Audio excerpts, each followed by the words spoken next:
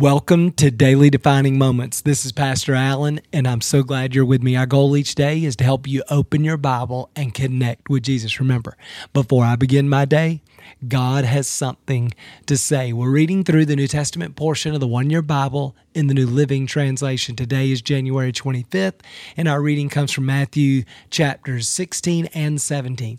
Well, beginning in verse 13, Matthew says, when Jesus came to the region of Caesarea Philippi, he asked his disciples, "Who do you say that the Son of Man is?" Well, they replied, "Some say John the Baptist, some say Elijah, others say Jeremiah or one of the prophets." And then he turns to them. He makes it much more personal. He says, "Who do you say that I am?" Well, Simon speaks up. He says, "You are the Messiah, the Son of the living God." Well, Jesus replied, "You're blessed, Simon of John, because my Father in heaven has revealed this to you. You did not learn this from any human being. Now I say to you that you are Peter, which means rock, and upon this rock I will build my church, and all the powers of hell will not conquer it." I love that. So Jesus always wants to know, who do we believe that he is? Jesus is trying to measure. Do they understand the gospel message? Do they understand what his ministry is about? Do they know why Jesus has come? And they said, well, the crowds are saying you're just a prophet, a teacher, another one of those guys. And Jesus says, well, I want to know what you think. And Peter speaks up and says, you're the Christ. You're the Son of God. You're the one and only, right? And Jesus says, you're right.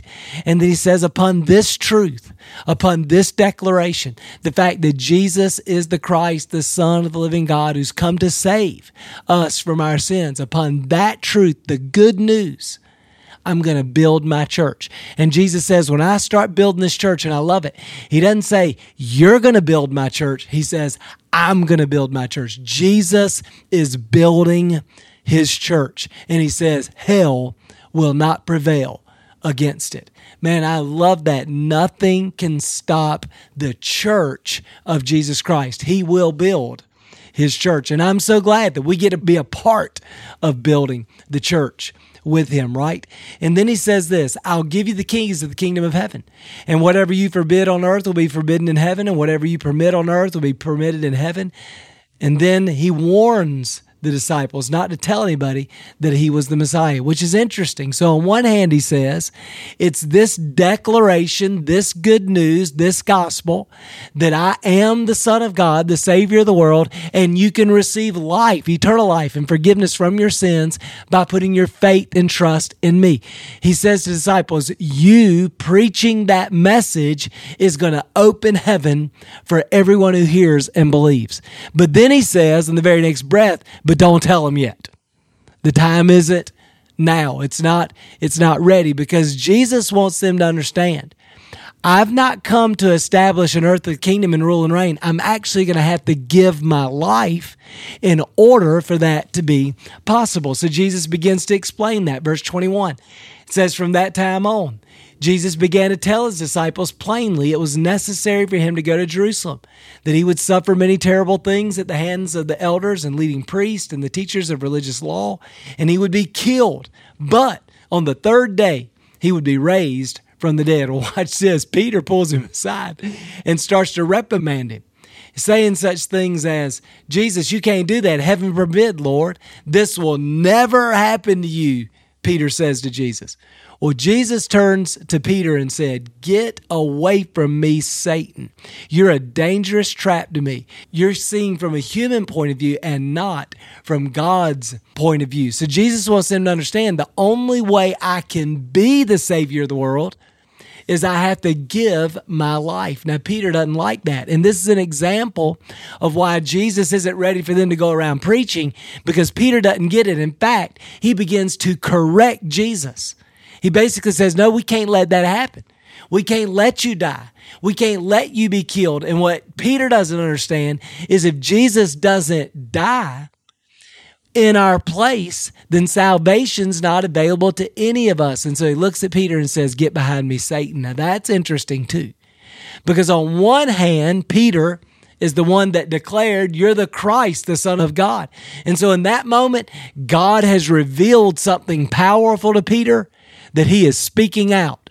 Well, then in the very next moment, same guy, now Satan has revealed something to Peter that he's speaking out. And I think it's just a good caution, a warning to us.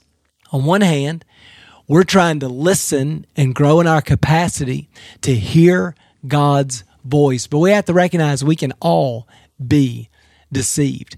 And it's one of the reasons why the Word of God is so important.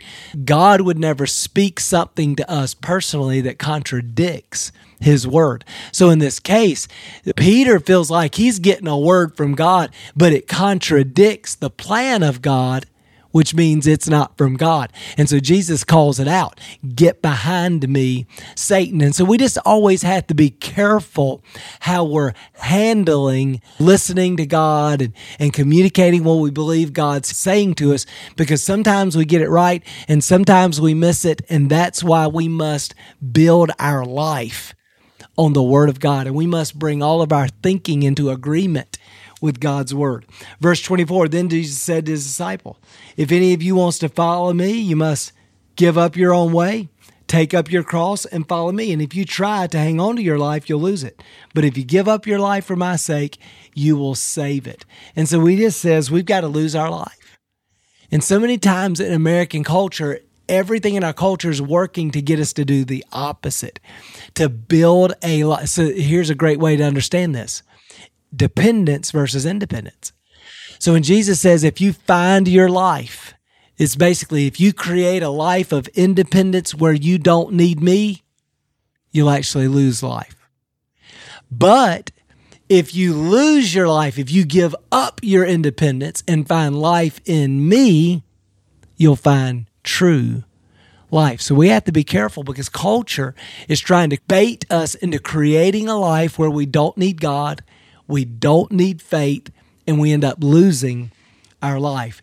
Then chapter 17 is the transfiguration. Watch this. 6 days later, Jesus took Peter and the two brothers, James and John, and led them up high on the mountain alone. And they watched, and Jesus' appearance was transformed so that his face shone like the sun and his clothes became as white as light. Suddenly, Moses and Elijah appeared and began talking to Jesus. And I think the timing of this is interesting. So first, Jesus talks about his death, and then he shows them his glory. And I suspect it's because when Jesus talked about dying, it may cause the disciples to begin questioning, is he who we think he is?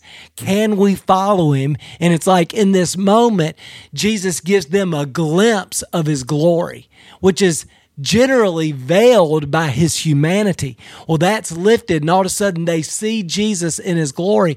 And I think it's just an opportunity to really build their faith in order to sustain them through what they're about to experience, which is a very difficult season in Jesus' ministry that ultimately leads to his death. And so they get to see the glory of God.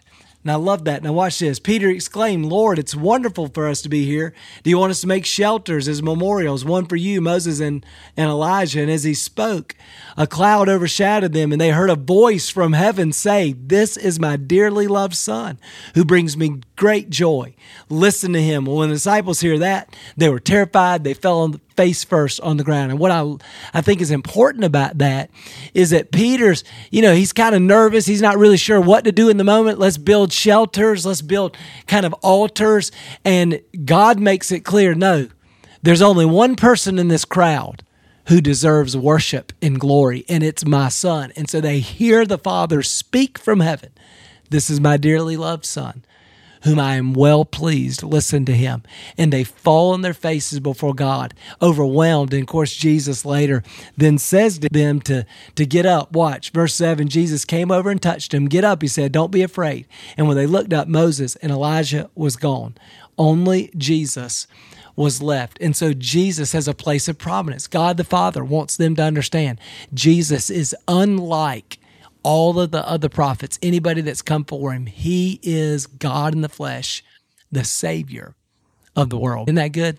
Well, let me pray for you. Father, thank you again for this teaching today. Matthew's trying to help us to understand who Jesus is and how that message will transform our world. However, Jesus has to give his life. And Peter's confused about that and tries to rebuke Jesus.